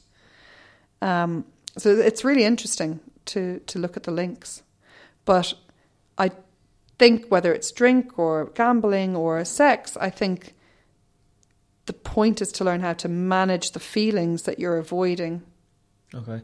Rather than keep doing the behaviour. So where would legalising sex workers come into society? Like, would you be for or against that? I'm for it because I think it can be policed better. It could be taxed. It could be monitored.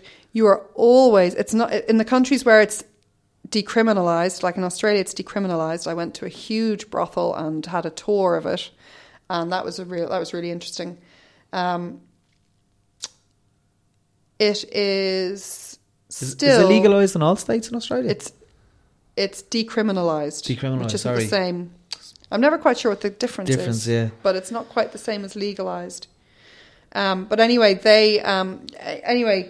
I think it does help. I think there's always going to be people who are looking for kids and looking to abuse people and looking for stuff that should always be illegal. Yeah.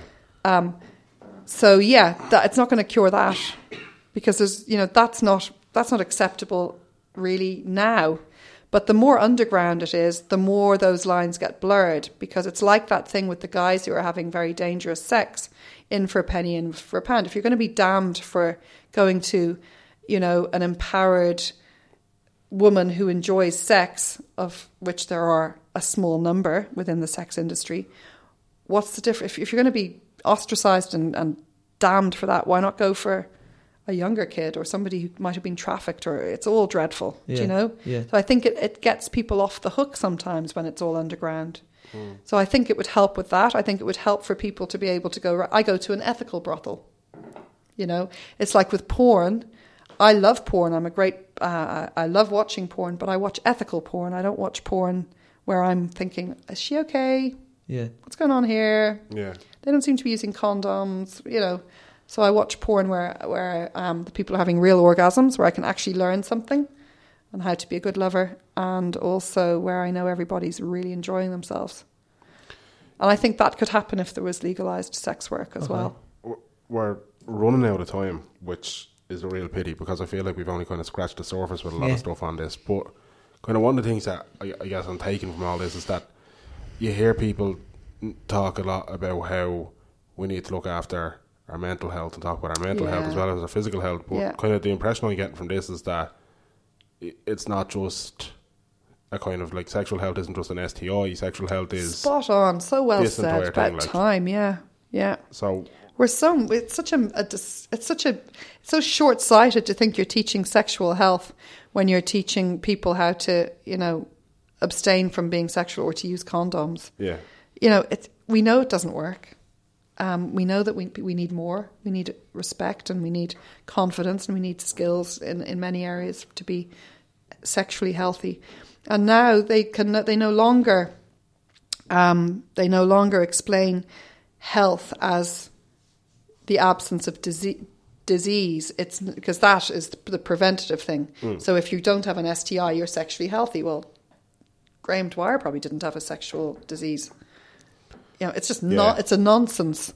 So, but yet we still focus on, you must use a condom, you must learn about these STIs. And I think people are drenched in it. I don't think we can take it in anymore. Yeah. I think it's the same for young people. I think they'd rather start with the message, sex rocks. That's why we do it. That's why no matter how much we're told not to, no matter how much trouble we're going to get into, we're still going to be sexual in whatever shape that takes, because it's fucking great. Yeah. Now let's see how to do it in a way that's going to make you really happy. Except for John Kellogg.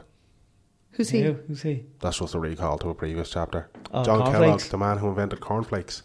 What about him? Brilliant. He was very anti-masturbation, wasn't he? That's why cornflakes exist. They're so fucking bland, because he was like, do you know what? There's only one way to kill that morning horn, and that's by eating a bowl of cornflakes.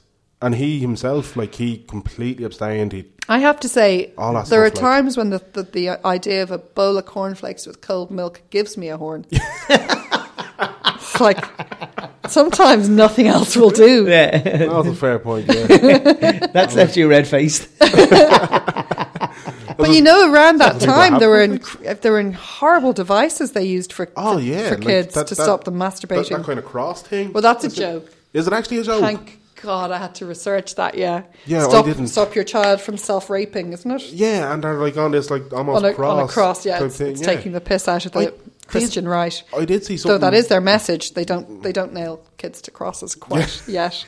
Not just yet. I do remember seeing actually a film with Liam Neeson in it where he played a doctor. I was going to say Quincy, but that was the medical woman. I don't know. I'm just dredging stuff away in my brain. He basically played this doctor who, like that, he was, I think, a sex therapist or something like that. But he was told basically all through his childhood and all that, like, no, don't touch yourself, don't touch yourself, don't touch yourself, that kind of thing. And that's what brought him to it. And I'm raging, I can't think of the film. It's a film? It's a film. Liam Neeson film? Yeah, I'm 99% certain Liam Neeson is in it. Wow. You're not mistaking it with Dr. Phil, are you? No, it's definitely not Dr. Phil.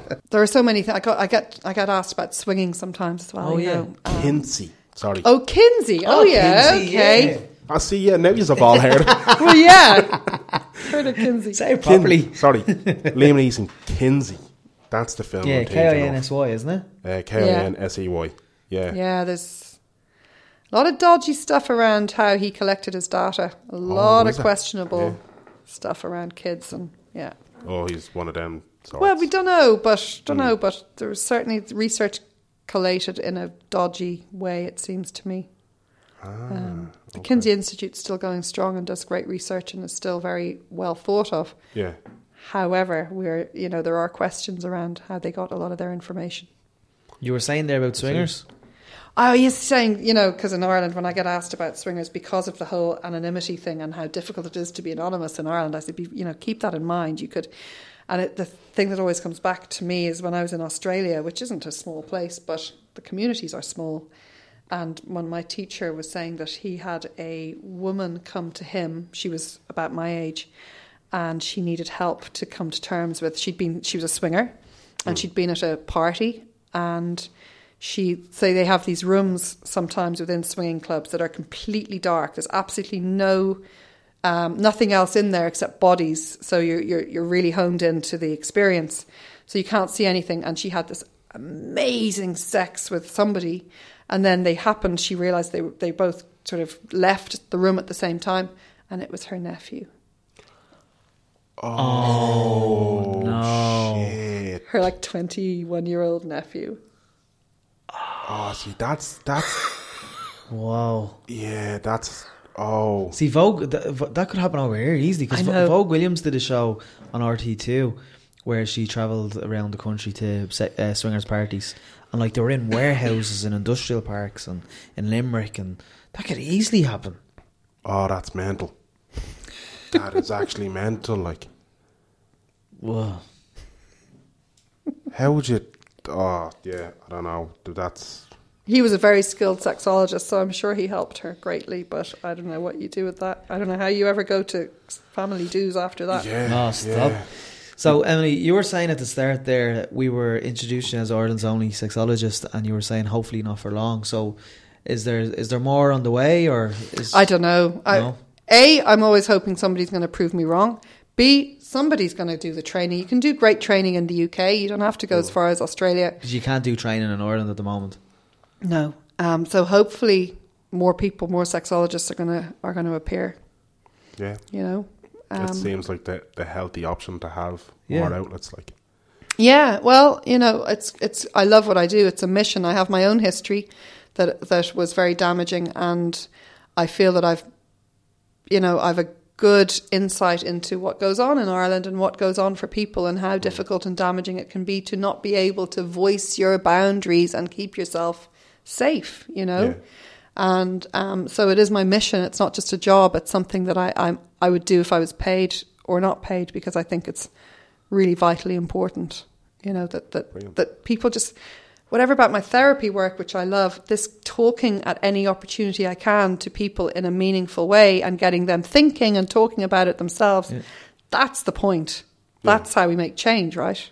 Absolutely. It's not me seeing 7 clients a week in my own little room in Dunleary, and that's not really going to cut it. I need to, It has to be an open discussion, and people have to be engaged. And everyone engaged. Nobody getting shut down or shut out because they're into 40s. Exactly. So, did you see the balloon one? Yes. That I just I can't get the balloon one. Have you seen how the websites, it's like girls and they're like blowing up balloons and they're just standing there sort of going... With a balloon, yeah. And then there's people who are into the whole thing of just the balloons being popped. Like... It's amazing. Like, each their own, I guess. But I don't see how... If there's anybody out there who's into that and they can explain to me why, go for it. I'm open to hearing them why, but are you ever... the balloons one baffles me. Are you ever approached from the kind of national broadcaster to do TV work at all? Or sometimes, yeah, I am, and I do what I can. Are they open to kind of? I don't know. I'm not on telly, so I guess not. Yeah. No, but in terms of being straightforward, no, but in whatever they tell me, I guess the bottom line is I'm not on telly. So, are you ever like approached to do any kind of projects, once-off projects with the national broadcasters? What I get quite a lot is people. So say I might get on something and do something. A short snippet of something around Valentine's. I'm often asked to be on Reality Bites or something like that in RT2 seems like a perfect kind of avenue. Like even with the Vogue Williams kind of series that she was doing on the Swingers, I don't know why they haven't reached out. And I think maybe, I don't know, I don't want to speak ill of the powers that be in Donnybrook, but I think the fact that it's a national broadcaster and they're still huge... I don't get me wrong, I know RTE2 in particular have kind of tried to embrace the younger generation, but I still think there's a huge kind of propensity to be traditional. Vogue did that subject on Swingers, though. Yeah, but that's it's kind of different, though, as well. I didn't see it, but I imagine it could have been a little bit more about the sensationalism of that going on in Ireland. It definitely was that. Yeah. Rather 100%. than somebody on going, hey... Swinging's great, just be safe and careful, but let's look how to do it really well. Yeah. It's more like, let's all look at the weirdos, is my sense of the shows they're doing so far. Yeah, I can't see like RTE or maybe TV3 because they seem to be willing to do things RTE aren't, but I just don't know if I could ever turn on the telly and see somebody having a serious discussion about people who are, into feet or people who are... into balloons. Into balloons, like... I know we're kind of laughing, which takes away the sit, but people having like an actual conversation openly and saying, "This is what I'm into," and you know what I mean. You'd more so though. But I suppose what I'm getting at is that like 2FM used it for 2 years, as their clinical sexologist, so there was a need for that, for 2 years. So I think that perhaps in a format, I don't know what the format could be, but RT2 on a Thursday night, 10 o'clock, have Emily on and discuss the most common topics as opposed to feet fetishes, or that can come on a later thing. But I mean, it just seems that there's an avenue there that needs to be kind of, because we were talking about the mental health aspect of it as well. Do you know what I mean? Yeah. So it seems like it'll benefit and remove the taboo, remove the taboo. But you spoke about it on 2FM at 9 a.m. So surely they could open it up to an evening even a kind of Craig Doyle type chat show or a Brendan O'Connor. Don't be encouraged to put Craig Doyle back in the telly. Right? No, well, I'm just using that format, like the cutting edge with Brendan O'Connor. That was excellent. I could see you on that round table talking to them about that. Just that. Thank you very much. I am enjoying your dream for me, and I will I'll certainly take them up on that if they come to me. Having listened to your podcast, maybe I'll go to them. Maybe I need to do more podcasts. Maybe that's an avenue. No, you're exclusive to us now. That's it. You can't. Well, then you're going to have me on regularly. Once isn't going to cut it. No, I'd be open to it, to be honest, because I do think it's a conversation. But why not start your own podcast? Yeah, I did start my own podcast, and I got one done that I was pleased with. But then stuff happened, and I didn't. It just fell apart and do any more. But okay. I do think I'm better, possibly doing this than on telly. Because I pull kind of weird faces. And maybe I'm just not used to it. I think I'm better. on doing this. But yeah, I know podcast. I mean, look at you guys. You're hugely successful, aren't you, in doing what you're doing? And you're just love that. Well, you are. I mean, you won an award, didn't you? We did. Yeah, there you go. Only last year. So we're longlisted for 2 more, just saying, you know. And you're just authentic people with a curiosity about people. Yeah, pretty much. That's, you know. Yeah. Pretty much. I'm going to put that as our tagline from now on. Yeah. That's actually a good way of putting it. Well, it's a lovely way. It's the thing with working as a sexologist, the thing that you can know. The minute you stop being curious, you know that you're afraid. There's a fear. There's something. You can't be afraid and curious at the same time. So I work a lot with that, helping people to lower their fear before they can be curious about whether they're any good in bed or whether their partner's any good in bed or what they can do about it. You know, it's lowering the fear. So your curiosity in such a fearful world is becoming more unusual, do you not think? Where people will actually sit opposite each other and really talk about stuff. That's quite unusual now. Yeah. The fact that you're so popular shows that people really, you know, connect to it. They miss it. They want it. Yeah, I think that maybe just even the art of conversation is dying a little bit. Yeah, I think so. I think with just, like, I know we are mentioning it for the use of porn, but again, with phones and tablets and on-demand TV and everything else, people don't actually sit down and have face-to-face conversations anymore. So if we're facilitating people having that kind of thing, I think, that's maybe what we're aiming for. But again, if we can do it, like you said, and tie it into kind of that curiosity element, all the better. Yeah. No, it's great. They listen to us on their smartphones and tablets. They do, yeah. I'm not saying... All right, look, it's a cutthroat situation. I understand that, right? Oh man, don't be putting ideas in their head. That's all I'm saying. Emily, it's been absolutely amazing. It's been brilliant. Thank you. On, and I genuinely, if you're willing to come back to us, I genuinely think we will. Oh yeah. And I think maybe we'll open it up to people sending us in stuff. Yeah. That's a brilliant idea. Yeah. Because I do. Look, I mean, we had Caroline McGuigan on, we've had John Ross Krangle on, we've talked about mental health, but I think this is something that people should be talking about openly as well. We've had Lindsay on talking about physical health an awful lot. So. I'd love to tell you, like, you know, we didn't even get into the female, the internal clitoris. Yeah. Do you even know about that? Most people don't. I've heard of it, but again, like the G-spot, I figured it was like Hogwarts and it didn't exist. No, it exists, yeah. You know it really exists, yeah. You can become sexual ninjas the more you talk to me. I haven't even begun to, like, share the secrets of all this stuff with you. Yeah, I've always wanted to be a ninja. What? Sexual ninja is the way to go, because I was going to say, it was going to be any kind of ninja. Backflips. And they're not even necessary. I'm not designed for backflips. Me neither. So, yeah. Sexual ninja is the way to go. Have we heard about, what was the question? Internal clitoris. And is that's important, is it? It's pretty important, yeah. It's about the size of a penis. And it's all part of the female arousal cycle that nobody knows about. There's a pen, draws the diagram. Do you know where you find a beautiful diagram in 3 minutes? It's on YouTube. Betty Dodson.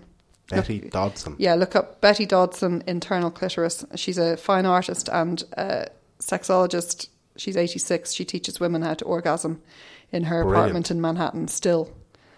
Brilliant. See, when there's people like that in the world, with all the bullshit in the world, and then you hear about somebody like Betty Dodson there, and instantly the world just becomes a tiny bit better. Yeah. She rocks. She absolutely rocks. And I've done training with her. She's exceptional. She's really politically incorrect. She's 86. She's 86. Is she still going at it? Oh, yeah. She's still going at it. Literally, she's still going at it. Brilliant. Yeah, and it's still working. Well. Yeah. So there's no age. No, there's no age limit. That's all in our heads. Yeah. But my granny granddad don't do anything like that, though. As far as you know. There's the whole thing of, my mum and dad only know twice, me and my brother, and after that, then nothing ever happened ever again. Why don't we like to think of our parents having sex? What is that about? Where does that come from and why? You answer that, Danny. I think it's the mental image, if I'm being honest.